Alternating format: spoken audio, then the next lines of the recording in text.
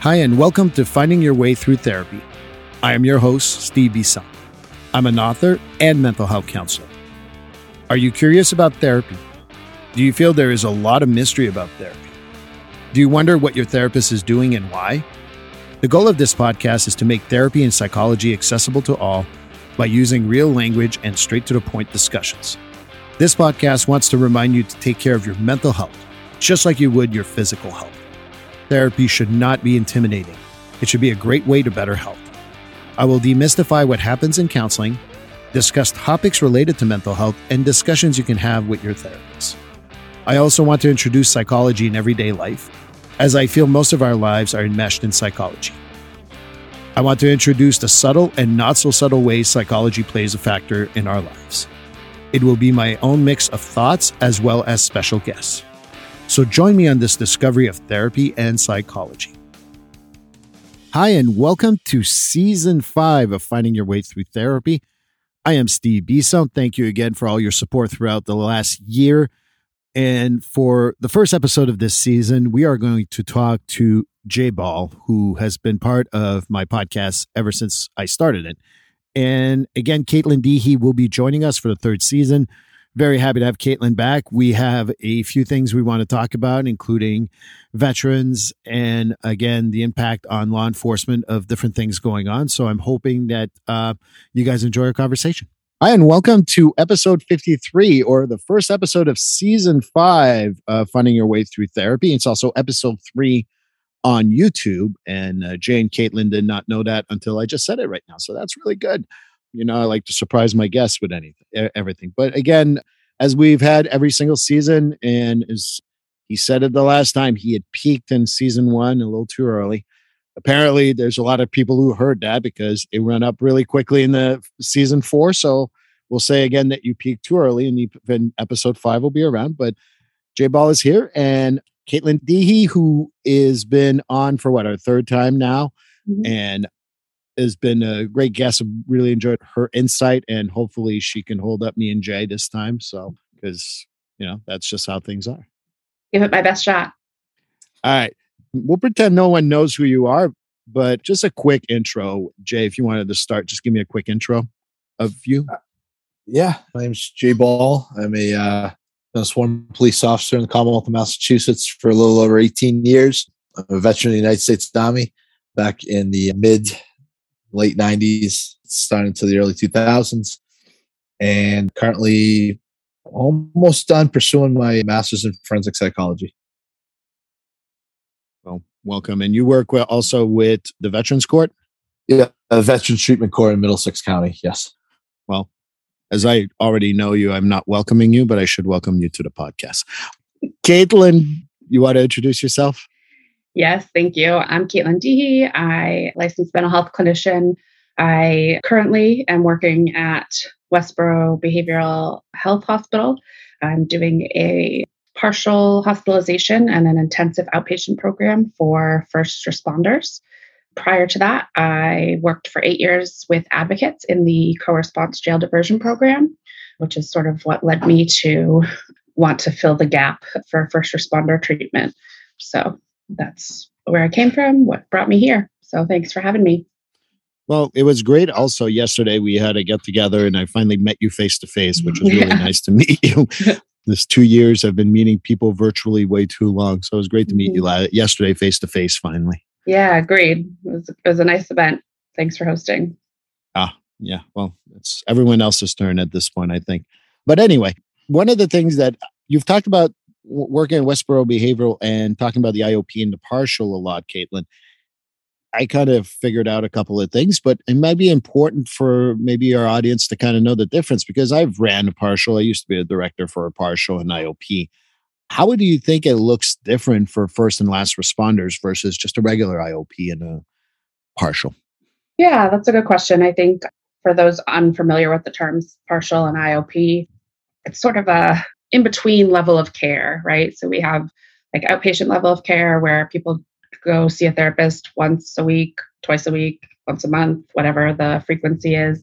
And then there's, of course, inpatient level of care. When there's a safety issue, we'll go and stay somewhere for treatment for a week or 2 at the most usually. And then there's this in-between level of care that we call partial hospitalization or intensive outpatient, or PHP and IOP. And the partial hospitalization is a 5-day-a-week treatment program. It's usually 7 to 8 hours, sort of like going to a job. And it consists of group therapy, some individual therapy, and some medication management. And then the intensive outpatient is sort of a step down from that. So if you can think of the partial as like a step down from inpatient level of care, like you're still going every day, or 5 days a week, but you get to go home and be home on weekends. And then the intensive outpatient program is like even a step further down from that, but still sort of more intensive than regular outpatient. So that's 3 days a week, usually about 5 hours. And again, group therapy, individual stuff, not typically medication management, but if you've had medication management in the partial hospitalization and step down to the IOP, we'll typically follow that until we're able to provide outpatient prescriber to take over that medication management. And I think the important thing about having a separate track for first responders is that I hear a lot of first responders say, most of my stress isn't job related, right? It's marriage issues, or it's stress with kids, or it's stuff sort of at home, or maybe it's trauma from military service, whatever that might be. But when we're really sitting down and talking about it, a lot of the things that are difficult for them in terms of being in a relationship, connecting with their kids, things like that, it really all does tie back to the job, because the job is so different than the job that the average person has, right? And so you're talking about being in a high stress environment where, whether you're a firefighter, EMS, police, doctor, a nurse, you're doing these jobs where your entire shift, it's like go, go, go. It's high adrenaline. There's trauma that you're seeing on a daily basis. And you go home, and having to interact with your kids and your significant other is a lot harder than it is for people who just have a office job or are working from home doing whatever. It's a different level of needing to sort of disconnect after 8 hours, or in some first responder cases, double shifts, 24 hours of work. And they come home and their significant other wants help with cooking dinner or help with the kids' homework, and the kids want whatever they need from the parents. And when you've been giving yourself to the people you serve as a first responder for that entire shift, coming home and needing to do that same thing is like you never get a chance to turn it off. And so even though first responders are like, well, most of my stress isn't about the job. Yeah, that's true in the fact that the stress comes from outside of the job. But the reason it's more stressful for those people than for some other people is because the job you have is more stressful. And so I think having that to relate to one another in a group setting with other first responders is something that you won't get in a general track program, because it's hard for people to relate to that. I myself thought I understood what first responder work was like. And then I worked as a co-responder clinician, and I had no freaking idea before I had that job what it looked like to be a police officer, firefighter, EMS, a nurse, doctors. I had no clue. And then to see it up close and personal, it's hard to describe what the intensity of that looks like to somebody that doesn't do it or hasn't done it. And so having other people that get that to connect to talk about life stress just gives an understanding that can be hard to get from the average track of people who have, I don't want to say regular jobs, but I guess, jobs that aren't first responder jobs. I think it's a great explanation. I appreciate that. And thank you for also clarifying the partial versus intensive outpatient. I'll turn to you, Jay, for a second and ask you, one of the things that I kind of got from the uniqueness of the work sometimes can be hard to relate to other people. Would there be other reasons you think that might keep also from opening up in another track if there wasn't a first responder type of track? As in, say, police officers, for example, not wanting to go for therapy? Is that? Well, more like not going to an IOP, let's say, at Jane Doe University. I'm just making the name up, but having the general population, maybe the civilian population, for a lack of a better word. Yeah, sometimes the stigma associated with it. Oh, Caitlin and I talked the other day, and it was a discussion, and we've had this discussion before. It just actually came up a few days ago. Massachusetts, we're different than most states, in my opinion. I see buddies of mine that teach, say, for example, mental health first aid. They'll teach in New York. They'll teach the firefighters, and their class is very, I don't want to say structured, because when you do teach mental health first aid, it is a structured class. But they do things in a certain way, where in Massachusetts, teaching police officers, I don't want to say it's a skill, but it's an interesting, it's an interesting, I don't know, phenomenon is probably a bad word, but I don't know what it is about us. Other states, for example, you mentioned IOPs and other treatment plans. I think one-on-one works for a lot of people. A lot of officers I know, a lot of military members I know, they want to go one-on-one. They don't want to be in a group. And I know when I hear that, oh, I had 2, I had 3, I had 4 people actually come in and for a group of police officers, it actually surprises me in the state. If you told me in Maryland you had a group of 20 police officers, I'd be like, all right, yeah, cool. If you told me you had 20 police officers in a room in a group in Massachusetts, and I can't, maybe I should go for my doctorate and study why we're different in this state. But it is, and you could probably put it around the stigma, but I really don't have an explanation for it. It's just, it's different in this state for some reason. I don't know why. It's not, I don't think it's that officers think they're better than anyone, or they're scared, or I just don't have a word to put with it. Maybe Caitlin can, her side from the outside looking in, but I just think and we've gotten this discussion, Caitlin and I go, oh yeah, it's not going to work. You got to do one-on-one. And she goes, I know, Jay, I understand this, but I got to run groups. I said, all right, good luck with that. It's different. Like I said, Caitlin, maybe you got a different way. Yeah. I mean, I have a couple of thoughts. One, I think, like, if we're being honest, nobody wants to do group therapy. If I was struggling and you wanted to put me in group therapy, I'd kind of probably be like, nah, I'm good. It just, the idea of it is so stigmatized in general, like forgetting about the first responder piece, like group therapy in general is just not something people are psyched about.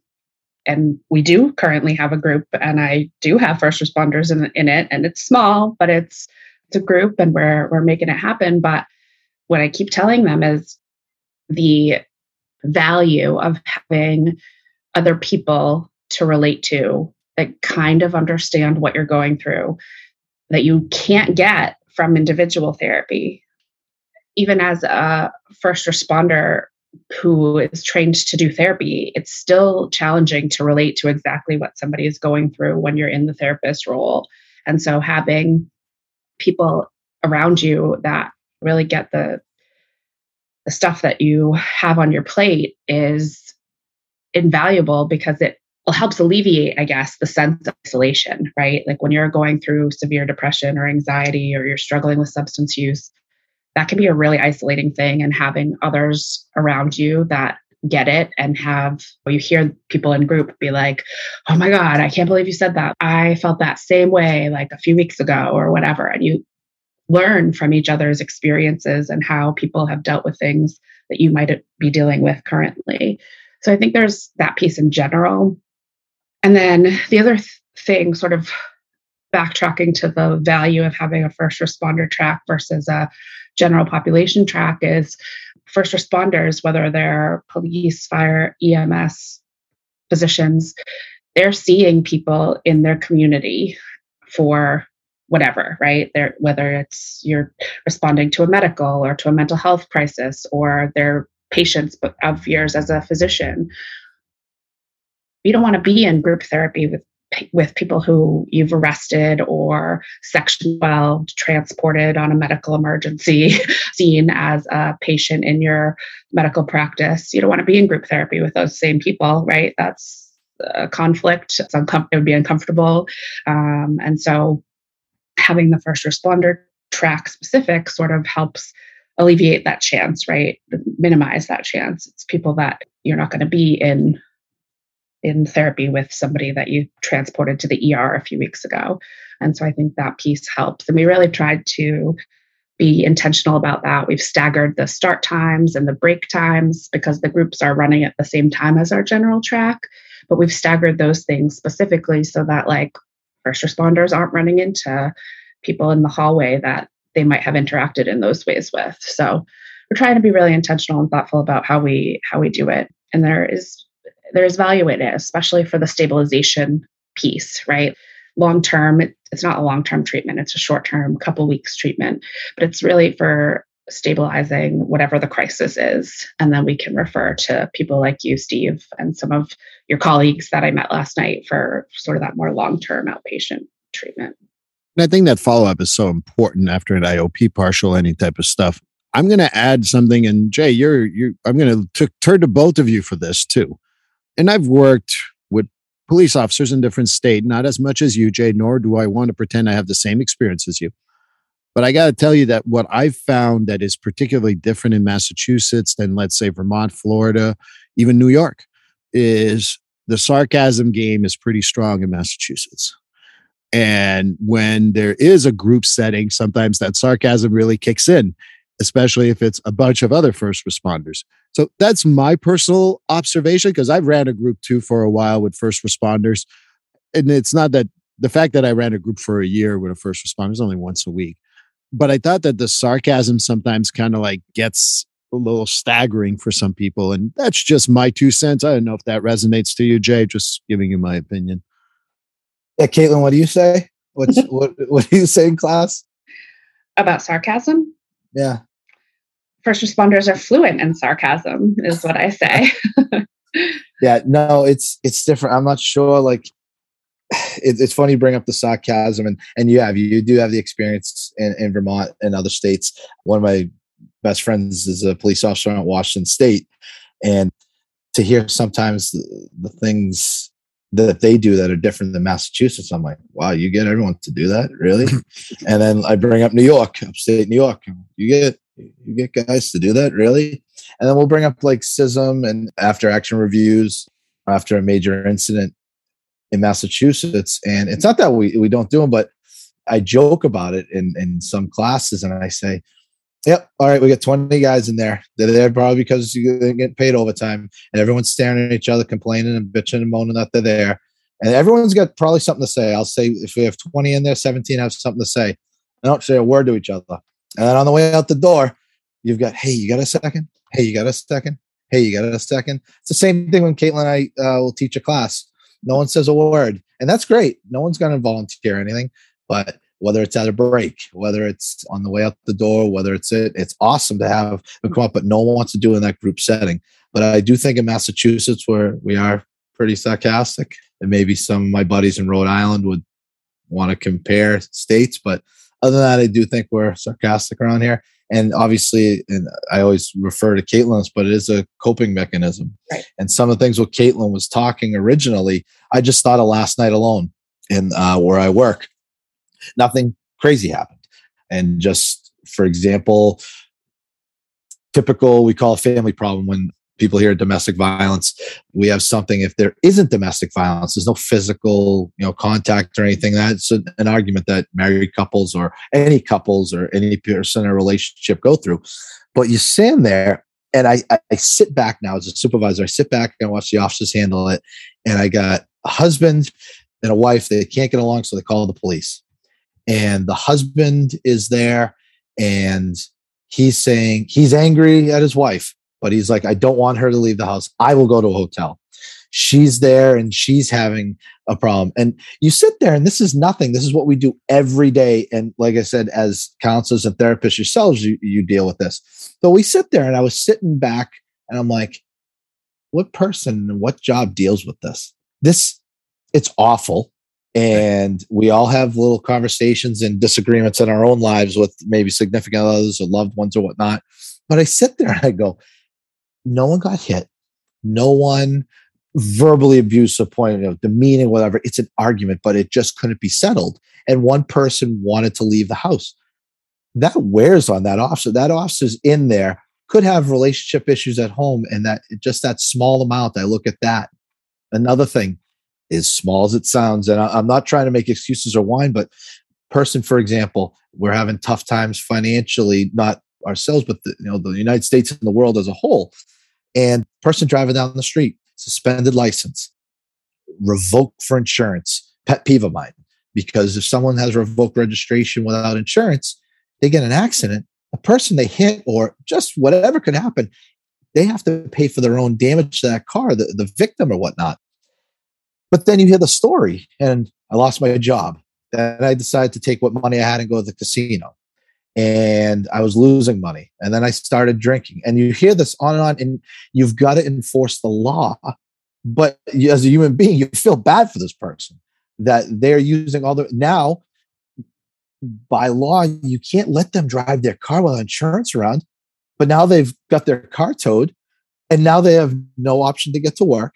They have no option to get where they're going. So it's like most officers right now are thinking in like, geez, Jay, you serious? You think that much? Yeah, I do. And maybe not when I started, but now I'm like, yeah, because by enforcing that law, and we can't let people drive around with insurance, but now their only asset to get to a job, to get to wherever they need to be, has been taken away from them, and their life's getting worse. Do I lose sleep over it? No. But do I think of it? Yeah, because... And those are the small things. We can always talk about children dying. We always talk about murders. We can talk about violence. We can talk about car accidents. Those are the easy, I don't want to say easy things, but those are the things that people think of every day. Oh my God, tell me the story. Tell me the story. But it's the simple things. It's the arguments. It's the people that may not be able to afford to register their car. It may be the refrigerator that doesn't have any food in it at a house with a child in it. Those small things. And just kind of going towards that as stresses for first responders. Something I always bring up in class. I ask everyone in a specific class, tell me where you're from, how long you've been on, are you a veteran, and what did you do before you were a police officer? And I get people that say, I was this, I was a student, I was that. And I had one officer from a Metro Boston city tell me that she was an office manager, a billing manager. And I use her as a description all the time. And I usually pick on Fidelity Investments. So I apologize in advance if I make fun of that. I'm going to try to get sponsorship after this. I got right. But I said, and I've had a lot of great answers. I've had butchers in class. I've had people work in grocery stores, clothing stores. She was, like I said, a billing manager. I said, what was the toughest decision you ever made before you were a police officer? And she looks and she's like, I wore high heels to work. What color high heels? And think of that. Her job is important. It was a billing for a medical office. That's important, But the toughest decision she had was what heels. And she made it tongue in cheek. She laughed, but it was. Now think of that as a police or first responder, even in your own lives as therapists, clinicians. Think of that. Think of what the toughest decision you have to make every day is. It's a heck of a lot tougher than what dress do I wear, what suit do I wear, what tie do I wear. Car accidents, person flees the scene. Yeah, you want to know why someone fled the scene, but also if there's blood at the scene, Jesus, the person get injured. Am I making the right decision? Are people second guessing me? Are people why did I do that? Why did the officer do that? Well, split second decisions. It's easy to sit there the day after and have an hour, 2, 3, or 4 and go, geez, why did that officer, firefighter, EMS, or why did that clinician or therapist make that decision? Well, I had 2 seconds to make that decision. I had 3 seconds to make that decision. I thought I did the best I could, but obviously you've got the second guessing and not all the information that, goes out every day. So those are stresses that people don't think of. And I like how you related it to therapy also, because for therapists, we may not see the same thing as you, but we hear pretty horrific stories. And sometimes it is like, is this sectionable? Is this reportable? You have to make that decision. And some therapists said, well, you can make it after the session. I'm like, well, no, I think that's unfair. You got to do it right in front of them. I'd rather get you're an a-hole right in front of my face than waiting and then being an a-hole behind their back, so to speak. So sometimes that's also like, again, nothing compared to police or first responders. I am not comparing myself to that. But that's the stuff that's really tough. And sometimes I think we underestimate how much therapists and police have a judgment call to make within, like you said, 2 or 3 seconds that can make or break sometimes people. And then I was going to bring that up today is that then we get second guessed. Why did you not do this? Or in our particular field in Massachusetts, and I can't speak for other states, but for us now, domestic violence is a reportable thing that we have to do through HIPAA. And is that domestic violence? Is that not? And if you do, I have my own pet peeves about certain agencies, and I'm going to keep to myself right now and try to be polite. But you report it and you take a good family and you screw up their life, like you said, and they have like restraining order over something that maybe they're like, you misunderstood what I meant. And then the other ones you go, it's not too bad. And then you have injuries to XYZ or worse. And you're like, ugh. And people don't recognize that for therapists. So I appreciate you recognizing that, Jay. And it's kind of nice to see how soft our friendship has made you overall. But I'm going to not say that to everyone. You brought it up about also just touching upon it. Like you think of 51A, we're big and bad, we're cops, all this stuff. That box you check on, say, if 51A, family notified. Some people walk away and they're like, oh, I'm filing 51A. Did you tell the family? And also, DCF will ask that. Did you tell the family? And you get some people like, no. Or like, no. Tell them, because maybe you're going, especially in a small department, you could be the one going with the social workers. You could be the one going with DCF to this house. And they may think, okay, well, it's clear, we'll deal with DCF or social services at some point. And for those outside of Massachusetts Department of Children and Families. And then you're showing up there, and now I'm not the person taking your child away. That's not my decision.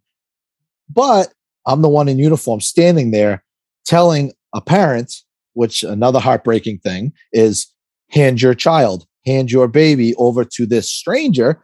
And the stranger, who is entrusted by the government, is going to bring your child to a foster home for the night or a month or a week or whatnot. Those are the things, like those decisions in front of people. Tell them, hey, listen, I'm filing a 51A. Well, what's a 51A? Explain it to them. This is what I see. I am a mandated reporter. I don't make the decision, but I have to tell this agency for the welfare of these children.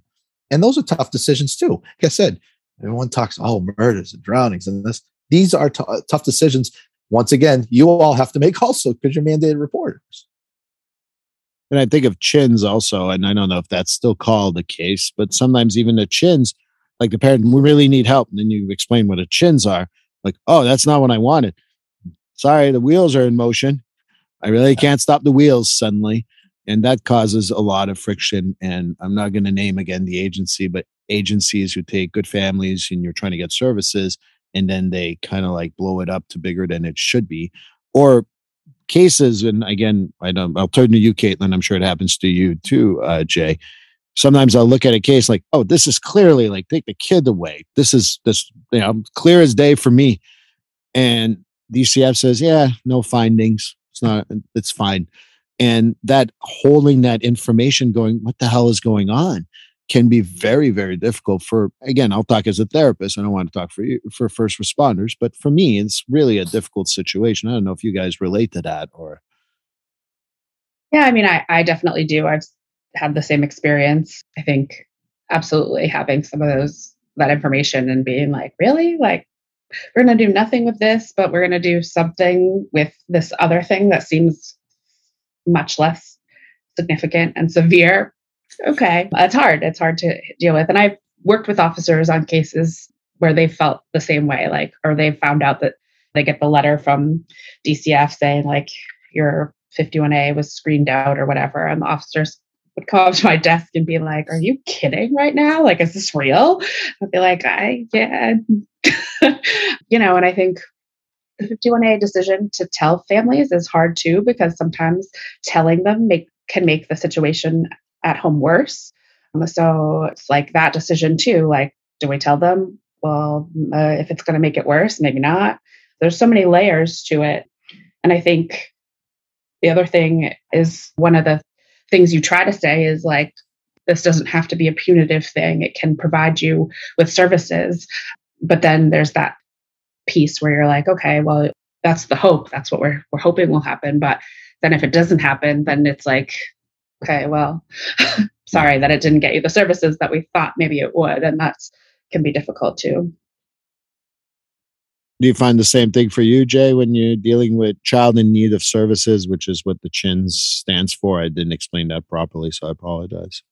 Yeah, and you also child requiring assistance is also used now. Thank you. It's tough. It's tough. A parent will have a 15-year-old. Like, what can you do? And we have strict laws in Massachusetts now. Those with juvenile reform, and not to go on a whole legal side of it, and beliefs along that. But it's tough. Some juvenile reform was done. I believe some of the laws that were specific to juveniles were unfair, but across the board they were wiped out because of discretion that was or wasn't used on the part of some officers. That's neither here nor there. But sometimes all we can do is tell someone is, for example, a missing child or a person that they're not a runaway or missing child. They just are not, they're being disobedient to the parents. They went for a walk around the block. Well, you need to arrest them. Well, we can't arrest your kid for walking away. Well, why can't you? They're not listening to me. They're not coming home. We can't do that. Well, can you throw them in the cell for 20 minutes? No, we can't do that either. And especially Massachusetts you really can't hold a child. You have to get them to a facility that's approved by the state. But we can't say, okay, well, we have something child requiring assistance. Well, what's that mean? Well, it's a non-punitive, should be non-punitive way of getting resources for you to help you with your teenager. But sometimes, probation gets involved because juvenile probation does handle it. And you don't know, is that probation officer going to work with you? Are they going to provide services? Or is it going to be a very strict, everyone's different in the job they do. So I think it's also very hard to kind of like the other thing that I find particularly, I'll talk a little bit of my little experience with co-response or the crisis team. And the parents would ask you, what's going to happen next? And I don't know about you two, but usually my answer is, truly, I don't know. I wish I could tell you what's going to be next. And that can be heartbreaking if you got a kid that definitely needs, has needs that need to be met, when a child is out of control, or the parents are clearly not doing their job. I'm trying to be as politically correct as I possibly can here. That's a stressor that's really hard. Again, you talk about people not seeing a little bit of the work that we do. I know nurses do that too, and I'm not trying to play down doctors and nurses, don't get me wrong. But the general population doesn't know how it is when people are like, oh, you just took my kid away to what's next. It's not like we're going to Disney World because it's not a Super Bowl. It's like, what the hell are we going to do? And I don't know how you handle that stress. But for me, sometimes that was even the worst stress than talking to the government agency.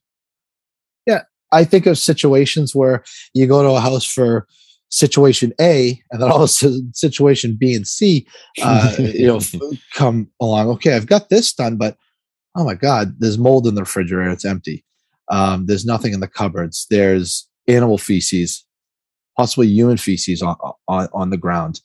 And there's a toddler crawling around, and they just picked up and I'm sorry if I'm freaking anyone else that's listening to this, but these are calls. These are things that happen when we as police, fire, clinicians in the co-response world go to these houses, and you got a baby putting a pacifier or binky, whatever your terminology is for it, in their mouth, and you're sitting there in shock, and you're watching, and it's totally, I don't want to say normal, but it's standard, and you're like, oh, time out. The fridge is open. It's not raining. There's no food. There's mold. There's the feces on the ground. Okay, we got to do something here. Those are stressors because you think, oh my God, I would never, and you don't fault the parent for it. Are there some cases you want to get really angry at the parent? Absolutely. But you sit there and like, maybe afterwards, after you take your effect, you sit there and go, oh, I'm so glad that my children aren't in this situation. Or how, if you don't have children, I've seen officers say, how does this even happen? Well, there's multiple reasons for it happening. But at that time, that's not the correct. It's the correct what's happening at the here and now. Maybe there's counseling, and maybe there's help, and maybe there's all sorts of services that can be provided. But at the moment, you're like, I can't allow this toddler to crawl around where the dog went to the bathroom on the carpet. It sounds horrible, but these are the little things we don't think about that you deal with every day. Yeah, I think to add to that, like you said, Jay, those are the things that can be really stressful for first responders, not only because you're just because of what it is, but because first responders are also humans. So you have lives outside of first responding. You have relationships, you have kids of your own, maybe nieces or nephews that you're close to, whatever. Like, you have a human life outside of being a first responder. And so those things can get to you in a visceral way when you're seeing things like that, and you're thinking about your own kid at home, or you see a domestic violence case and you're thinking about your own relationship. Those things, like you said, are sort of some of the things that we don't talk about as much, because the bigger traumas are the things that we really talk about when we talk about first responder mental health. But the problem is that it's the trauma and the being a human on top of it, right? There's just being a human adult comes with challenges, relationships and work, and what are we having for dinner every night for the rest of our lives? You have to make, adulting is a thing that can cause stress. And then you, as first responders, you have to do that. And then you have all these other big things like the trauma and the whatever. And then the littler calls that we don't talk about, but clearly are things that can have an impact. And I think that's why we need to keep talking about it and making it normal for first responders to get support around some of that stuff, because it all comes full circle, right? Well, it's not the job that's really the source of my stress. Okay, well, we talk more and more and more. Oh yeah, well, because of work. Oh right, because it's all they're not exclusive from one another, and I think that's important. Finding your way through therapy, Caitlin Deehee, Jay Ball, Steve Bisson. We talked about this on a previous podcast. I think we were all on, but I'll repeat it. Sometimes it's not the first trauma; it's the 27th one. Mm-hmm. And I use 27 because I think it's sometimes it's those little things, you wonder, you get in your vehicle after making that call that you just described, Jay. Those are all real calls, and then you go, "Wow, I want to check on my niece and nephew. Maybe haven't seen them in a while."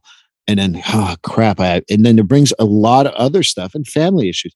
And what people forget, you said human being. I think that's the thing, is that we have a job, but then we are humans outside of that. And sometimes I think that when I'm not blaming any police officers or any first responders, we forget that. It's one of those things that I've once worked with someone who had her spouse was a firefighter.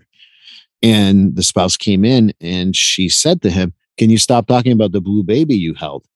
And that's how insensitive you can also get from your family, because, that screwed up someone somewhere. Mm-hmm. And I think that's the stuff I feel is also hard, because how can you explain that to a family member? How can you explain that to people? And it's not a conversation again, it's like you said, people, "Oh, you have a story for me?" Who really wants to hear about a fucking blue baby? Happened to me last weekend. Jay, give me a story. And my wife knows that I'm not going to answer that question. Or if I do answer that question, I'm going to go, "Have I got one for you?" Mm-hmm. And then I mortify everyone. I will say, I don't know this for a fact, but I heard that I may have aggravated my uncle because I said something and was like, "Oh, you want a story?" And I was going on a little sleep at a little family gathering. I gave him a story. And I think it was my uncle kind of was wringing his hands at the time. Maybe I was wrong, but people noticed it. But that's the thing. Either we don't go to these parties or we don't go to these group events because we don't want to say anything, or, okay, you want a story? Not everything's an episode of Cops or Live PD. The thing I always talk about those shows, Live PD. Wait, I got to stop you. Oh, it's. I thought it was like Law and Order, Criminal Intent. Oh yeah, you get me started. That's a 4-hour show we can do later. The DNA test within 5 hours. That's what I. Oh, you'll get me all unraveled. But think of when you watch these shows. People are like, "Oh, I watch Cops or I watch Live PD." Think of when you watch these shows. Have you ever seen a murder? Have you ever seen someone die? Have you ever seen? You may see some disgusting apartments, which a person would say disgusting apartments. But think of what you may see there. Oh, and people are amazed. Oh, I see the officer from Tulsa, Sticks is his name. I can't think of his real name, but he's all over the place. But you don't get to the everyday, the story or the call that I'll be like, hey, Caitlin, can you go by the side desk? I'm going to send an officer around to grab you. I need you down here now. And Caitlin's not coming to settle a standoff, a barricaded person, not going to come help us, with a murder suspect. She's coming because we just saw something like, yeah, this is beyond. We need a professional here right now. And those aren't the calls you see on those TV shows, and we've kind of described some of them, with children and with, for lack of getting descriptive, cleanliness maybe, or just mental health calls. You don't see those as much. Yeah, you see the ones where someone may be running out of traffic, but it's not as overt as that. And that's why there's my pitch for co-response, but that's my pitch. Give me a professional down here. We know, especially in our department, we know our limitations. And on top of knowing our limitations, we know that we can turn to professionals such as Caitlin and the agency we use, Right. And maybe that's a good way to jump back to something that we talked about off air, but you're talking about some police and veterans reaching out more and talking about mental health. And I think that that's part of it too. I feel like, no, Caitlin, again, I didn't do it as long as you, so I never pretend things I don't do. What I found fascinating is half my job sometimes was to sit there and listen to a police officer talk about his story.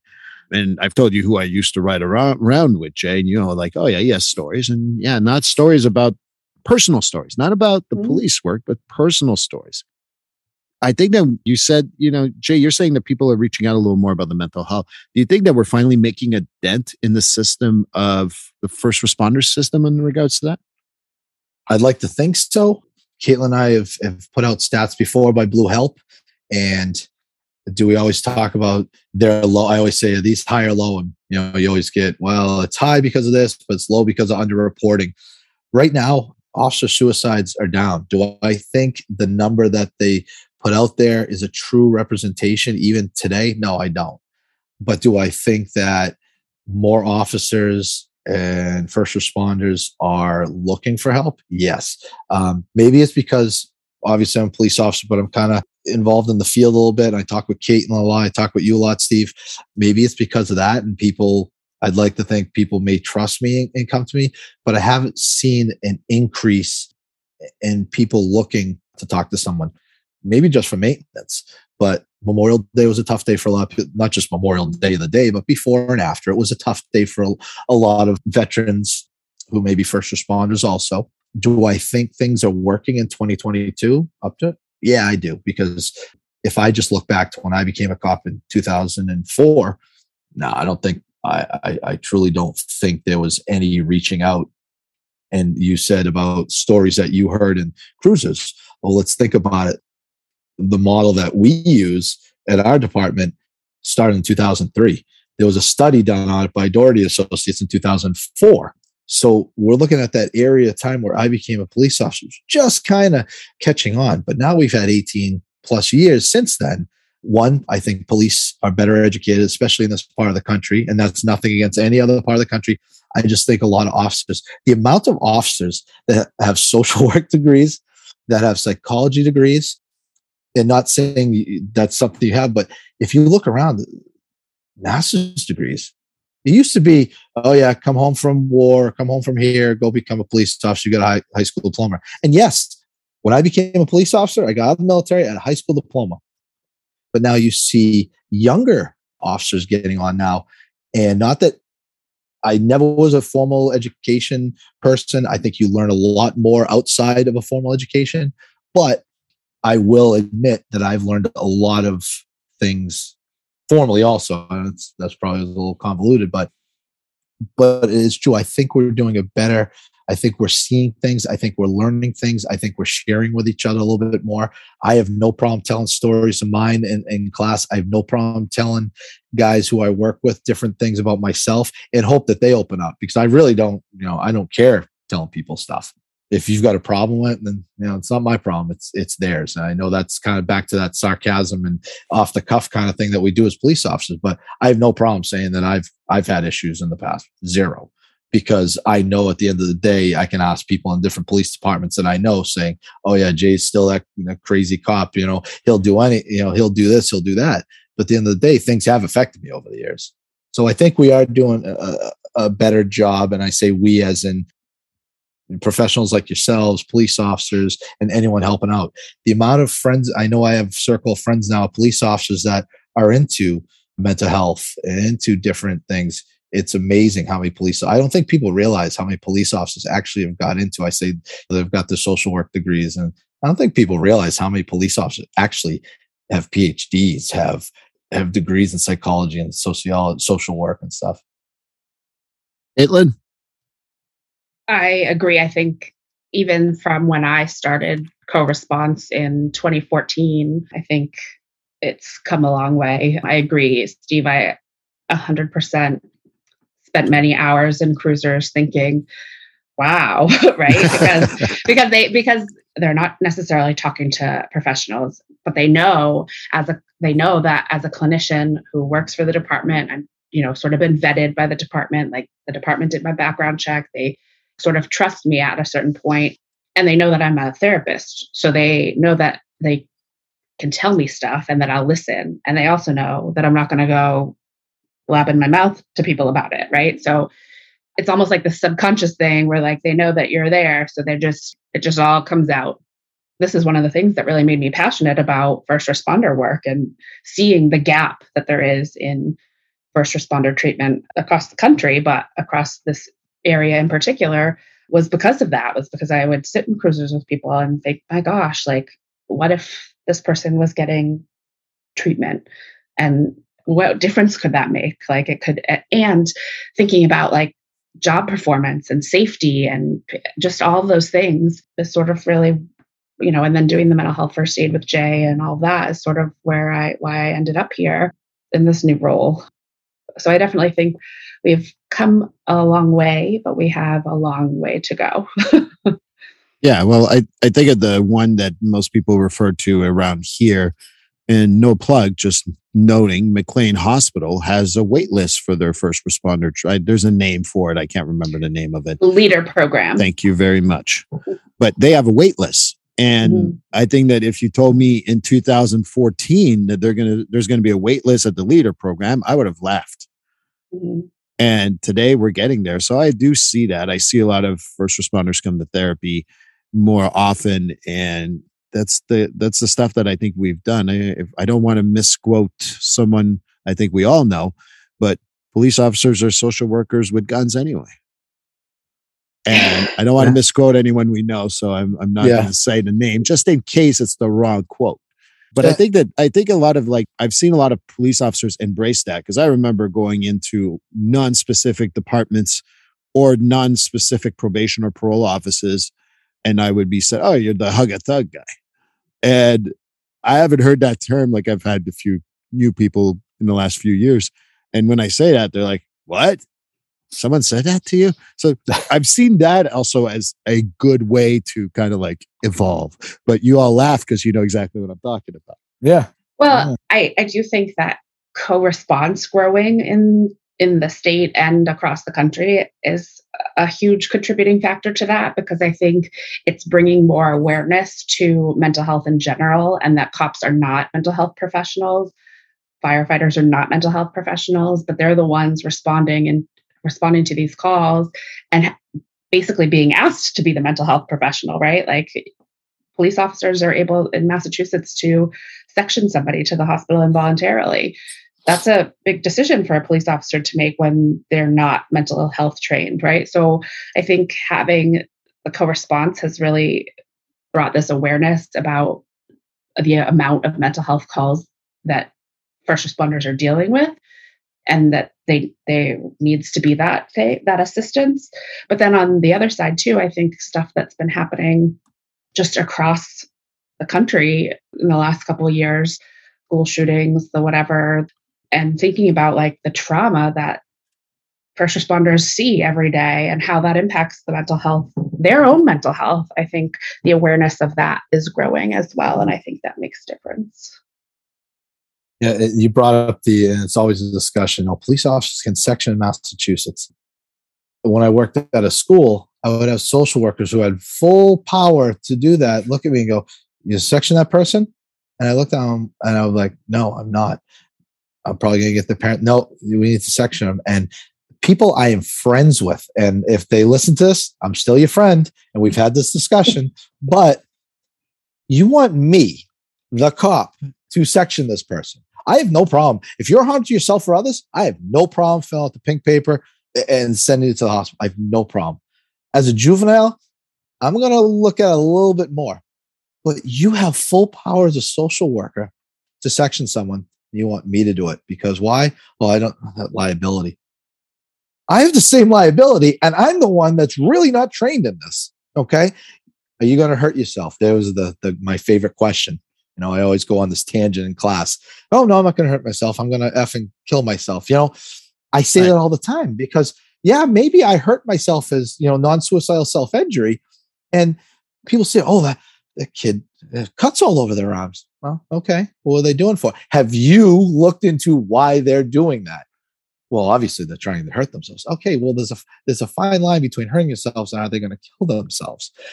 But we're thrust in a role of, and this is kind of where I'm getting to, I am a 1,000,000% proponent of co-response. Do I think officers should be trained in mental health as we are in Massachusetts? Sure. But we see some of these agencies come into some CIT trainings, crisis intervention trainings, especially in this area of the country where we're different with CIT than they are in the West and the Midwest. And they say all these things. Okay, great. It's 5:02 on a Friday night. What do you do? Well, we'll get back to you on Monday morning at 9 o'clock. Well, time out. It's Saturday at 8 p.m. What do you do? Well, we'll get back to you. We'll follow up with you. No, it's not following up. I need that. Like I said, I'll throw that out there. I love co-response. I need that clinician there, or I need further training. My officers need further training to do the right thing because we are in a role of sectioning people. It's easy to say, oh, we do this. We'll be there for you 9 to 5. Okay, well, what happens outside those hours? What happens on the weekend? But if I have a clinician there or a clinician available to me in smaller towns, we're lucky. We're a larger jurisdiction where we have clinicians whenever we want them. Smaller towns share one clinician, but they at least have them by phone. Okay.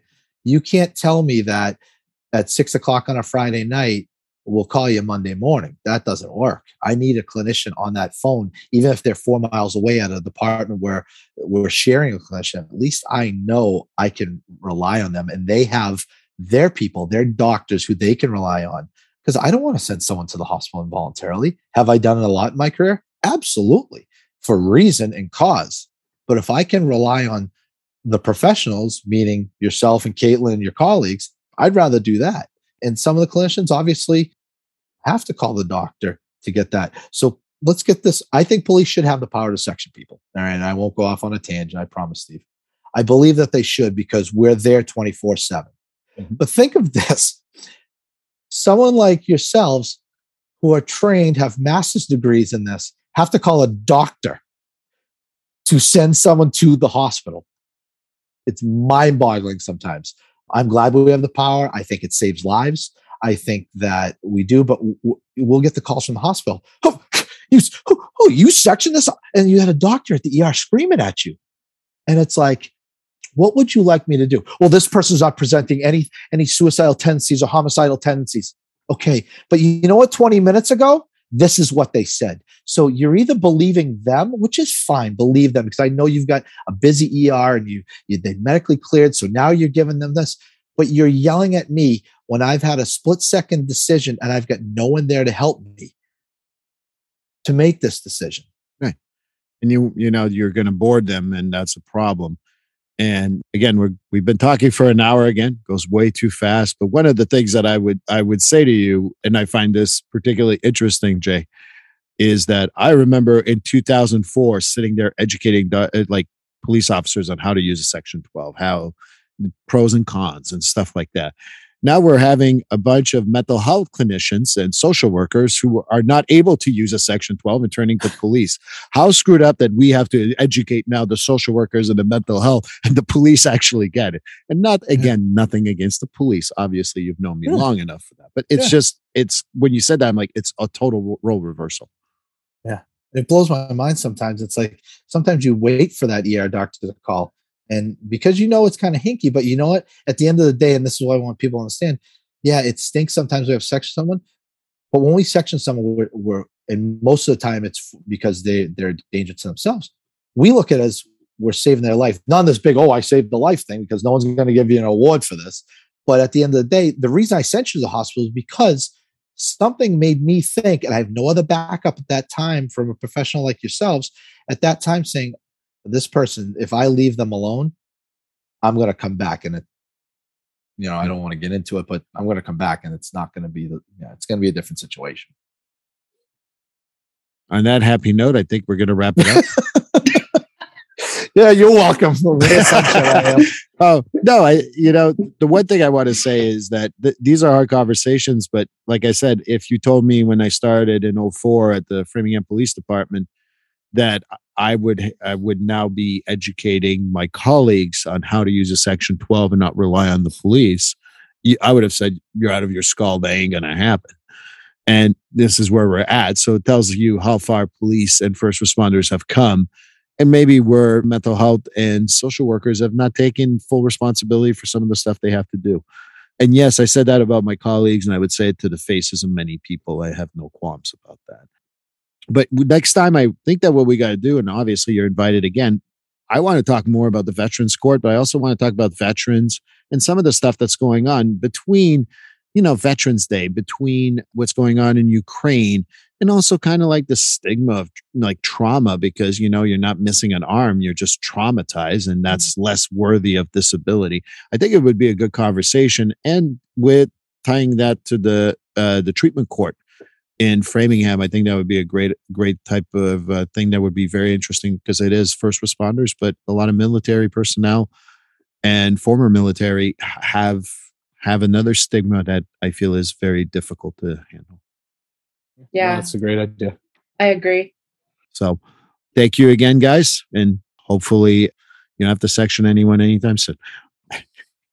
Thanks for having me. Thanks, guys.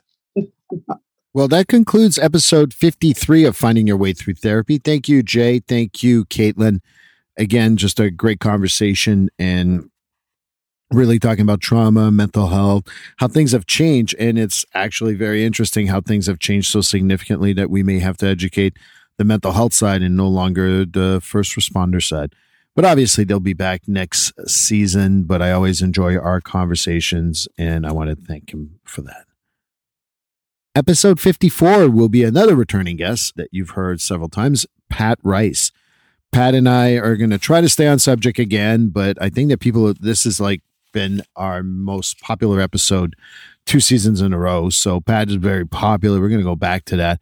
And I think that what we're going to talk about, hopefully, is we're going to talk a little bit about spirit guides. We're going to talk about shamanistic stuff, as well as a little more about near-death experiences, because a lot of people are very curious. So hopefully we can get back to that. But I do hope you join us for that episode then. Please like, subscribe, or follow this podcast on your favorite platform. A glowing review is always helpful. And as a reminder, this podcast is for information, educational, and entertainment purposes. If you are struggling with a mental health or substance abuse issue, please reach out to a professional counselor or therapist for consultation.